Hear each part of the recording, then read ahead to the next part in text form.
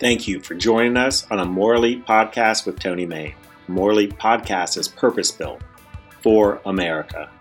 Through our military veterans and military supporters, we show that the values and qualities that built this country, such as service, sacrifice, respect, and faith, are not dead. A More Elite Podcast builds community so individuals can improve their communities. And welcome back to a More Elite Podcast. I'm your host, Tony Main. Ranger for Life LLC is happy to provide this podcast nearly every week. New episodes coming to you on YouTube and wherever you get podcasts, Thursdays, 12 p.m. Eastern time. And we've got a great guest, Crosby, Kisler, and we'll talk a little bit more about him and his journey and how he ended up in finance, which seems to be a buzzword industry that a lot of folks like going into during their transition. And about that transition, we are excited to launch tomorrow our first More Elite Transition course. Only once a week for 2 hours on Tuesday nights, Rangers and other soldiers have the opportunity to take part of what we feel will rapidly become the best transition course available to our service members. So once again, that begins tomorrow night. You can go ahead and register for the May, July, or October openings at rangerforlife.com/transition. And we are halfway through Run, Ranger, Run. Nope, Patriot Challenge. Used to be Run, Ranger, Run. Now Patriot Challenge has taken the mantle for gallant few. Obviously, Rangers lead the way and led the way into the creation of Patriot Challenge. Go ahead and join our team, benefiting the Ranger Outreach Center. You see the link there. You can go to give.gallantfew.org/rock or use the QR code. And the best thing about it is all funds raised stay right here in Columbus with the Ranger Outreach Center to help Rangers at each battalion. And then finally, coming later in the year, right before the day before the Mogadishu Mile in downtown Columbus, will be the Ranger Reveal. Why the Ranger Reveal? Because Columbus, Georgia is not Savannah, and we are going to introduce Columbus to the heroes that reside at Fort Benning in the 75th Ranger Regiment and those that serve in ARTB. And we're so excited that our guest speaker will be the youngest consecutive MVP in the National League history, and Atlanta Brave Hall of Famer Dale Murphy. And we'll have information on sponsorships and tickets coming up before the close of the month. And now we'll get started with our guests. This young man I had the opportunity to meet while serving on the 75th Ranger Regiment headquarters staff. You never know backgrounds and people you're going to meet when you get into a staff position in the Army. But Crosby, thanks for joining us today. And before we find out a little bit about you, let's just get to the punch. How did you go from your job at Ranger Regiment and now you're in corporate finance? Like, what is this corporate finance thing that everybody's doing? Yeah, Tony, thanks for having me. It was a circuitous route getting where I am today. It definitely was not, when you and I were working together, there was definitely not this kind of sense that this is where I wanted to end up or this is what I wanted to do. But, it was kind of through being in college, being surrounded by a bunch of different veterans who were working in sales and trading at Deutsche Bank at the time, and had some really good friends just kind of look at me and go, "Hey, we really think you might like this. We think you might enjoy, and you'd be successful in finance." And I, kind of poo-pooed the idea initially because I just didn't know anything about it, right? I grew up in Oregon, right? This wasn't, Wall Street was kind of it was this thing that existed in the ether, if you will, right? There was no kind of real connection. But, I ended up interning with DB twice and then ended up being asked to come back full time and, found the role that I have now through networking internally, through a lot of kind of research on my own, but more than anything, it was the exposure that I got kind of through an internship to see firsthand, what a trading floor is like, what you're doing on a day-to-day basis, how certain institutions like DB look at what's going on in the world, how they make sense of it, and then, kind of come back to this, either it's a thesis or kind of an idea as far as the way forward in investing or helping clients. And so, once it was almost an eye-opening experience, right? Because you're starting to see the things that matter to companies and the way that they kind of, their mentality or their strategy in certain sectors or whatever the case is. You're starting to think, oh, well, this little news article over here, that couldn't possibly have an effect. And you just see how interconnected everything was. It was a whole different world that was opened up to me. And, once I kind of got a taste for it, it was fascinating. And it's something that, I've enjoyed ever since I started. So, as far as how I got here, I mean, it was an internship and it was, through college. All right. But in what you do right now, let's give us an idea as an analyst for a major firm. Like, what's your time commitment? What's this work like? Like, and with that, tell us the parts that you like about it and the things that where some people need to be kind of not wary, but aware of as part of the job. Sure. Yeah, I think so.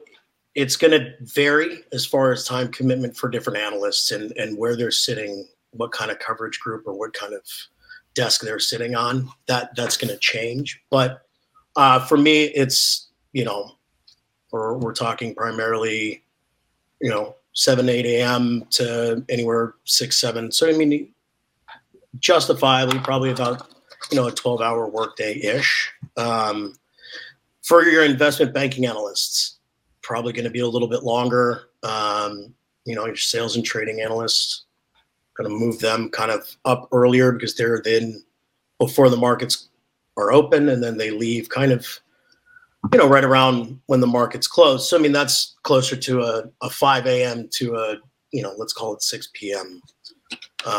Workday. But the things that I think are the most fascinating, right? The parts that I was drawn towards are, there was this research aspect, right, where you're getting all this insight and all this deep dive knowledge on a company, on what's going on in the world, how are people kind of thinking about what's happening. And it was just a completely different way to view current events, to view, okay, this makes sense as to why this company would react this way as opposed to that. So you start kind of connecting the dots, and that was kind of the initial draw. And, as I've settled into the role here that I have now, I think that the most satisfying, I guess the most rewarding part of my job is, so currently I work in what's called security services and agency securities lending. We do a lot of work with public pension funds. We do a lot of work with central banks, and our clients are trying to generate revenue for people that work for their state or work for their city. And, our job is to make sure that, they have the liquidity that they need. They have the ability to pay out those pensions. There's a reward knowing that, what we're doing is really helping out a lot of states that, have a lot of really hardworking, tenured, committed employees, and we're making sure that their retirement is taken care of, and that there's no concern there for when they do decide to go ahead and redeem their pension. Tell me a little bit then about what are some parts of the job, not a buyer beware, but someone looking at a finance career to be aware of. Obviously the hours, right? Like the idea you're going to leave the military and then be able to have this like, oh, well, I'm just going to go work really hard 9 to 5 type thing, right. Especially when you start out, may not be all it's cracked up to be or even exist in your field. It's a great point, right? I think a lot of people have a thought as far as what they think the time commitment will look like, when they get out of the military. And again, it's all dependent on where you're sitting, kind of what you're working on. But I think part of the success, at least that I've seen with other veterans, is that, working odd hours is not something that's out of our purview, that we're not familiar with, right? And so the ask for, hey, we need a quick turnaround on something for a client, we have a deadline 6 hours, we need to turn this around. You're going, okay, it's late at night, could be a lot worse, right? It could be late at night, when we're, you got a 5K infill in Afghanistan, right? So there's a little bit of that. I think for me though, and the one thing that it really was kind of took the most adjustment as far as being a veteran, and then this being my first kind of foray into the civilian work sector, was that, we have a very hierarchical structure in the military, right? You have your team leader that you go to, they have squad leader, up and down, right? You know who to go to, and that's first line. That's the person you talk to. You're not going and asking, Sergeant Major, hey, where are the paper towels for this cleaning detail, right? Like, you're just not doing that. Coming into an organization like this, they call themselves a flat organization, right? And so you're expected to interact, network, sit with everybody on a desk, right? And so it was just this very interesting kind of dynamic where, I'm working on something, and then all of a sudden, the head of the desk is going like, hey, why aren't you sitting with me? Why aren't you kind of looking over my shoulder, asking me what I'm doing? And I go, aren't you a little busy for me to be doing that? Like, isn't that, there's about 8 people between you and me that I feel like I should be going through. And it was having to kind of break that down and go, no, this is legitimately a flat organization, right? Like, you going up to managing directors, people who have seniority, you can't be timid, right? You can't be like, oh, okay, well, now all of a sudden, I've got first sergeant who, he's going to put me in the front leading arrest. No, it's, you have to work on this team, and it's top to bottom. It's everybody. So I think that was one of the challenges initially. And I think the other one for veterans too, that I think has been a challenge that I've noticed and talked with a few, is that, look, the civilian world is different in the sense that you're not getting task condition standards, right? You're not being given kind of the playbook of, this is what you need to do. Step 1, 2, 3, it's all laid out for you. It's, hey, get this done, right?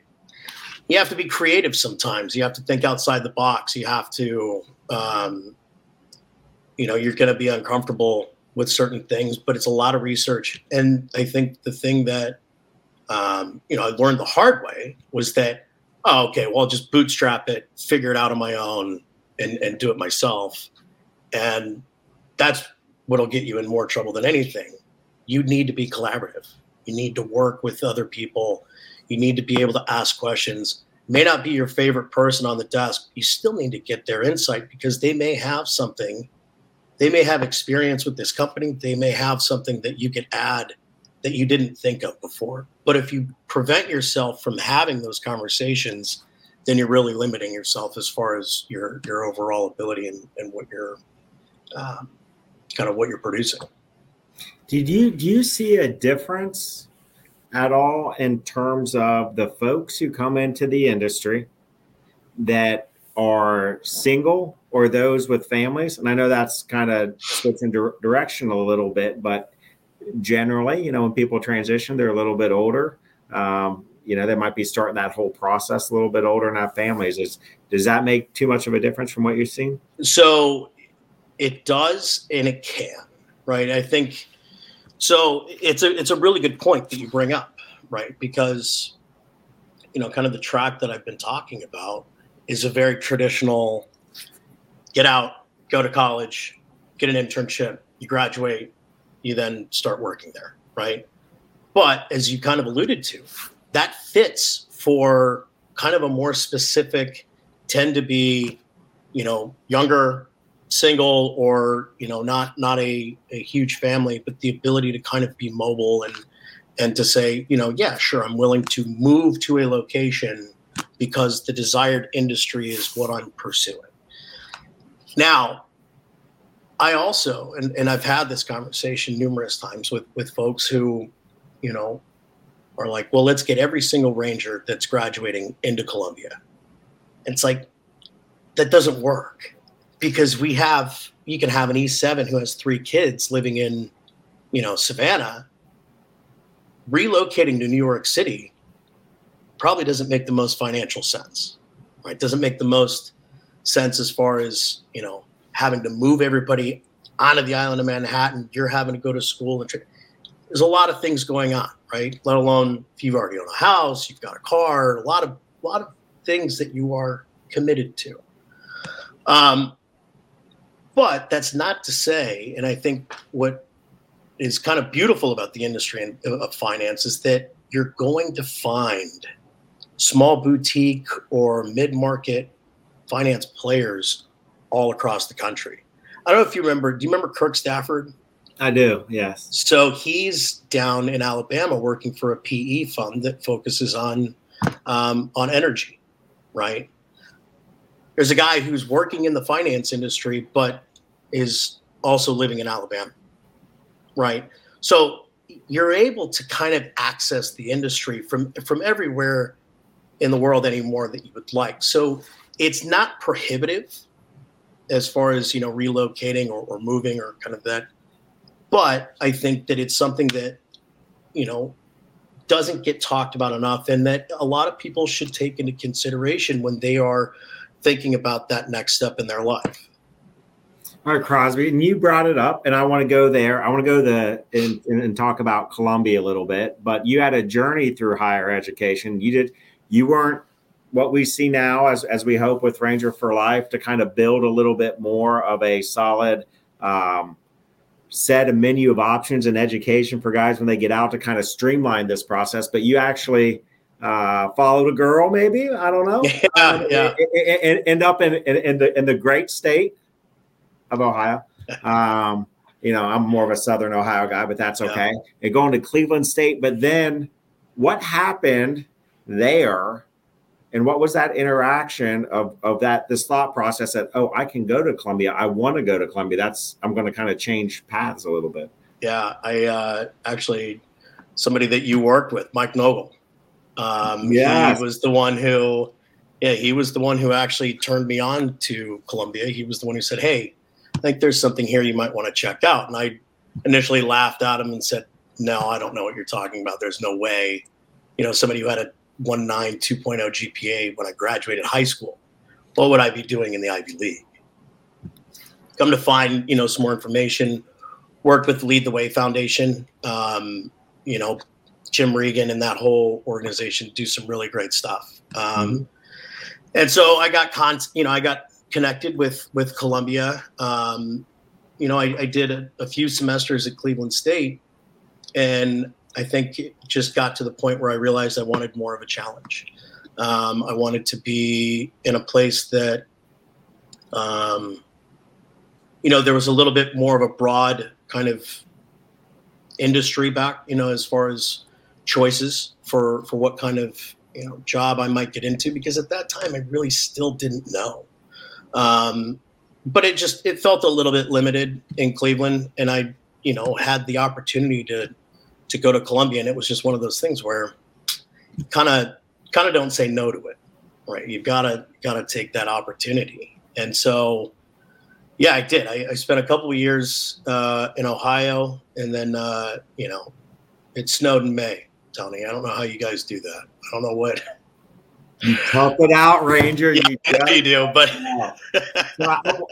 So you end up going to Columbia, right? Mm-hmm. And you get integrated. It seemed like you integrated in that culture pretty quickly. vice president, president of the Military Veterans Affairs council or organization that y'all had there during your time there. I believe Columbia stood up the Center for Veteran Transition and Integration with some great people led by Dean Curtis Rogers and Beth Morgan and a bunch of other folks. Those are my interactions. But did you expect to go there and just start becoming kind of like a pipe hitter veteran, or how did that kind of mature as you got on campus? I showed up to campus on my own, right? I mean, I didn't really know anybody, and it was kind of the one little outlet that I had where I'm meeting people and, okay, fellow veteran, right? You serve, right? Point of familiarity, right? And so it was from there, I met, the president at the time, name's Al Chang, still a really good friend of mine. One of the best people I've had the opportunity to become friends with since I got here. He automatically said, hey, I'm interested in kind of helping out with mil vets, and he goes, done. I'll appoint you to a position. Let's get you working, right? Let's do something. Let's do some work. And it was that kind of mentality of didn't think twice, didn't have any questions. It was, you want to help? Great, let's put you to work. And it was kind of that mentality where I was like, oh, okay, so this is how it works here. Right, you put yourself into a position to be, useful, to get to work on the things that you want to work on. You have to be kind of, hand up saying, hey, I want to be involved. And yet when that's met on the other end by somebody who says, I want you to help, I want you to, be more proactive, be more involved. It really is, it was kind of that loop where you're going, oh yeah, I love what I'm doing. It's that teamwork kind of vibe that I absolutely loved. And then it just kind of grew, and eventually, 3 years of being on campus, and I was in a position, on the Mil Vets board for one of those 3 years, each one of those 3 years. And so I'm very proud of kind of what we were able to do, but it also was such a stark difference from where I came from, right? From being at Cleveland State. And, from something as small as they would have a designated veterans center, right? And that's where I would go every day, do homework there. That's where the people who I met and interacted with were only in that little room, right? I didn't have much as far as, a network at Cleveland State. Kind of outside of that, transfer over to Columbia, and that was not the mentality, right? It was no full integration within the campus, right, with students from backgrounds far and wide, and it was kind of this eye-opening experience that, veterans have so much that we still can learn and appreciate that we just didn't get access to or haven't had access to yet.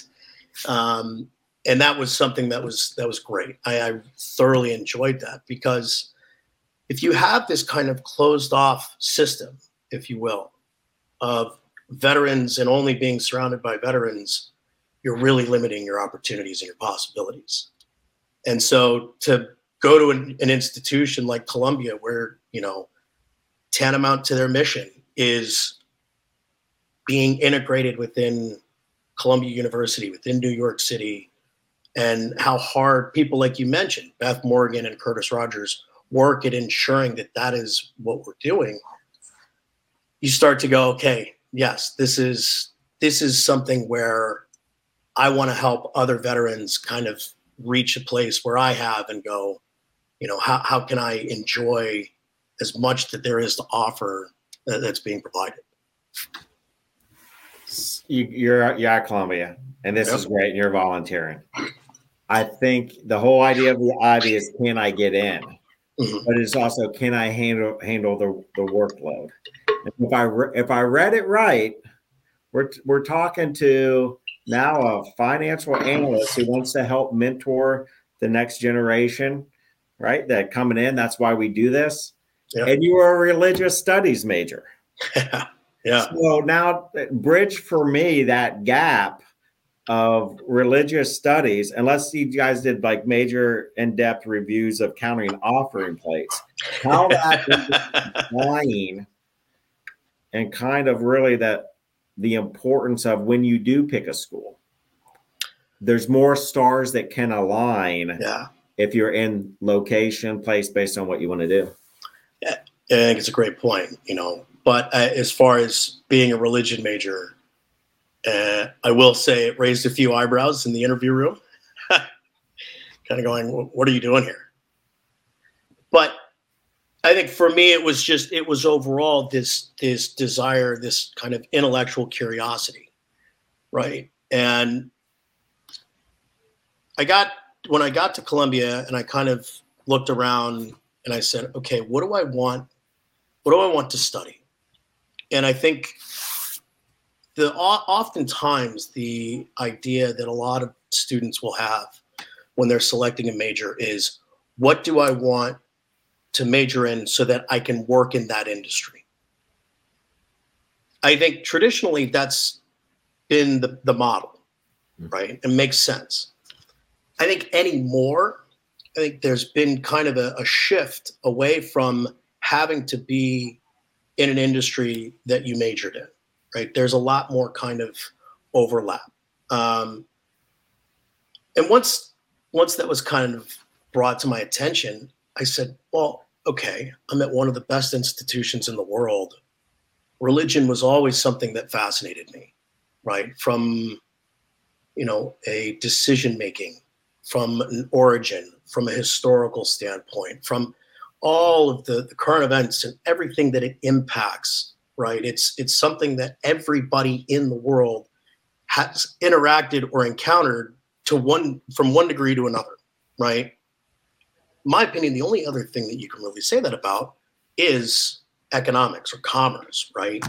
The idea that there is something that of value that you would like, and you're willing to exchange something for that. So you have those two things that across basically every single society, culture, location, and history, you've got those two things that remain constant. Now, there's obviously differences and they vary, but I said, okay, I'm at Columbia. I'm in actually one of the best religion departments in the world. Why wouldn't I take this opportunity to learn from the best professors about a topic that I've always wanted to know more about, because I'm never going to get this opportunity again? And so then it was up to me to go, okay, as I learned more about finance and realized that, I wasn't going to become a priest, that it was on me to go ahead and do kind of the supplemental knowledge and education to go ahead and walk into an interview room and not just be a religion major, but to be a religion major who also is interested in finance, global events, things that are going on that would be pertinent to my job. And I think,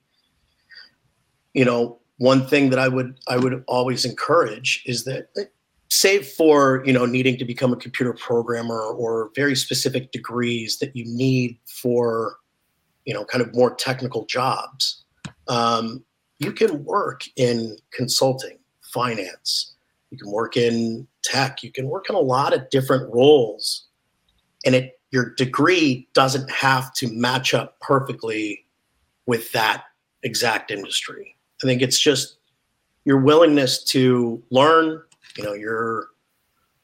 how motivated are you to want to work for this company in this industry, right? And your ability to kind of channel and show that regardless of what it says kind of on your degree that you majored in. Let's add another layer to this then, right? Okay. So now we got a financial analyst who decides they want to study religion, right? After transferring schools. Tell everybody what you did as part of being in the Army. So I was the battalion paralegal for 375 for I think about 4 years, and then worked as the regimental paralegal, and kind of went back and forth between RSTV and RHQ for about 3 years as well. So yeah, did that both at Benning at 375, and then deployed to Afghanistan for be the chief paralegal for the task force.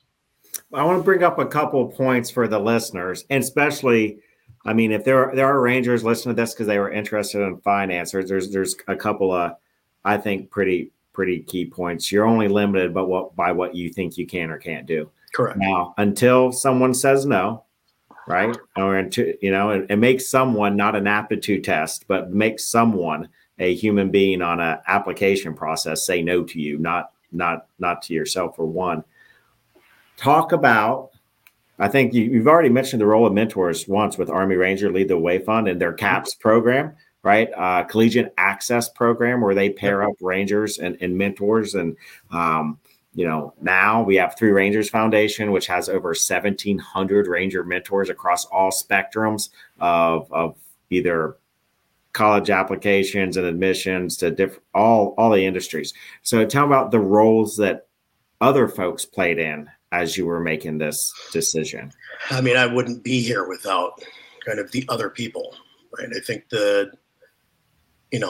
we mentioned already, right? Mike Nogel, he doesn't reach out to me and say, hey, have you thought about Columbia, right? The assistance that I got from Lead the Way. Mm-hmm. All of the people kind of throughout this rather unorthodox journey of mine has been because I've had tremendous support throughout. I've had supportive family members, friends, guys who I served with, who were all willing to just support, listen, provide kind of their thoughts. And it's something that, at least in my head, it's important because you do it on your own and you're going to mess it up. You're going to go, I wish somebody would have told me that. Now, part of that is asking. But again, the other part is, well, if you know who to ask. And a lot of times there are people who might be interested in working in a certain industry, going to a certain school, have questions about, hey, I've got a family and I'm ETSing. Is Columbia really the best option for me? I love my university, but there are obviously going to be limitations. And so it's this desire, I think, for me to kind of share what I've been able to kind of learn along this journey with other Rangers, because knowing who to ask, or at least having somebody that you can go, I can reach out to him and he said he'd help, is having a starting point is so very important, because otherwise you're looking around going, I don't know what else to do. These are my only skills that I, basically retained, have from the military. And I talk to guys who are like, I'm just going to go contract because I don't know what else I would do. And it's like, well, what do you enjoy? What do you want to learn about? What do you and once you kind of peel back the layers a little bit and you start to realize, you're like, oh, hey, I think actually you might be great for this. And it's something they never thought about. And so being able to kind of just impart any sort of knowledge that I've learned along the way with other fellow Rangers or, service members who are just not sure where to go or how to go about it, right? Because we all are at that point, at one point in time or not, where we're looking around going, can I get time out? Can somebody just help answer a question for me? Am I doing this right? I think just kind of being that sounding board is something that's important to me, because I've had so many people who were that for me. So it's about paying it back and making sure that we keep a strong, healthy kind of Ranger community after we're done serving. So we were just at 1st Ranger Battalion's Ranger for Life primer before they do their bigger event with their leadership of sergeants and above in the summer. And one thing that Sergeant Major retired Mike Hall said is of those 1,700 mentors that he has personally vetted for Three Rangers Foundation, the vast majority served an enlistment or under 10 years. So that idea that you don't have to rely on that same level of leadership you expect in the military, a lieutenant colonel, a command sergeant major, like there is this network of folks who served and served honorably, but feel that commitment back to the unit and now can give back. And so look, a paralegal who goes through your journey, who influences vets across Columbia's, formation to now, with what you're doing, you know what I mean? Like it doesn't take retiree. It doesn't take that person. Like your silver star was important for what you did on that day and your service and heroics of that day. Right. However, and then the other portion, you said people, so team, right? Transition's a team sport. Yes. Yes, it is. And so I'll close with this, Crosby. If people want to add you to their team with your expertise, what's the easiest way to reach out with you and how do you feel comfortable? LinkedIn. This is something that I've also told a number of veterans who are kind of getting out, just getting started with college. LinkedIn is your best friend. It really is. And the ability to connect with people that you already know, the ability to reach out to somebody who's at a company that you're like, hey, we have shared connections, right? Can I ask you this, or the accessibility is really fantastic. So by all means, I think anybody who would like to ask questions, reach out. Doesn't even have to be about finance, doesn't even have to be about college specifically, but the transition period, right? Because, when I got out, I med boarded, and then I moved to Ohio, lived there for 2 years, bought a house, needed to sell that in a month, then had to move, find a place to live in New York.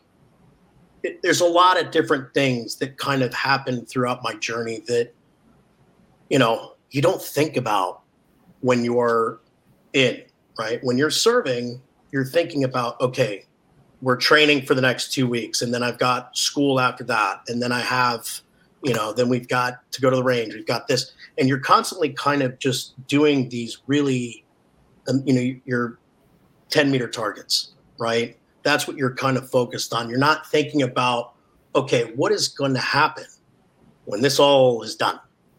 When I'm finished with my time here, right? Because there is a shelf on service. There's a shelf life on service.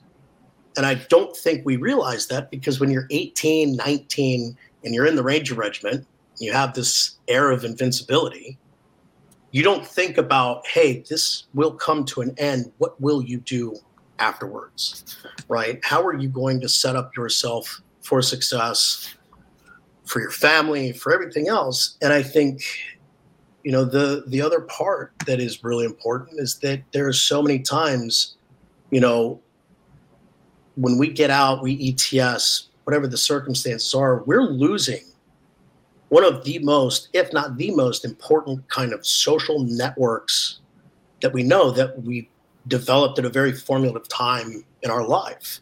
And then all of a sudden it's very, very abrupt and it's done, right? But if you don't have a good plan, or you don't have people that are, who have successfully managed to get out and find a different kind of avenue, it can be really daunting. It can be very overwhelming, and you can feel, a bit lost in trying to figure out how you're going to go about it, because, you didn't think about it until you had 6 months left, and you're like, I guess I'll just go to college. That's a possibility. Sure, you can go to college, but what do you want to accomplish there? What do you want to achieve, right? Are you going to the best university, right? Is this going to give you the best return on your investment? Is this something that is going to make sense for you in the long run? Because there's something that I read a while ago, and I've never been able to find it again, but it was a Rip Cadre member. He had written a blog post, I think, and said that we did a really good job of training you, but we never untrained you.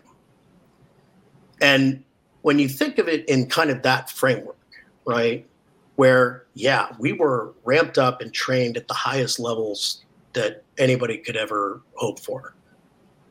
But then when you're done and you have that sharp drop off and you're in the civilian world, there's a lot of things where you're going,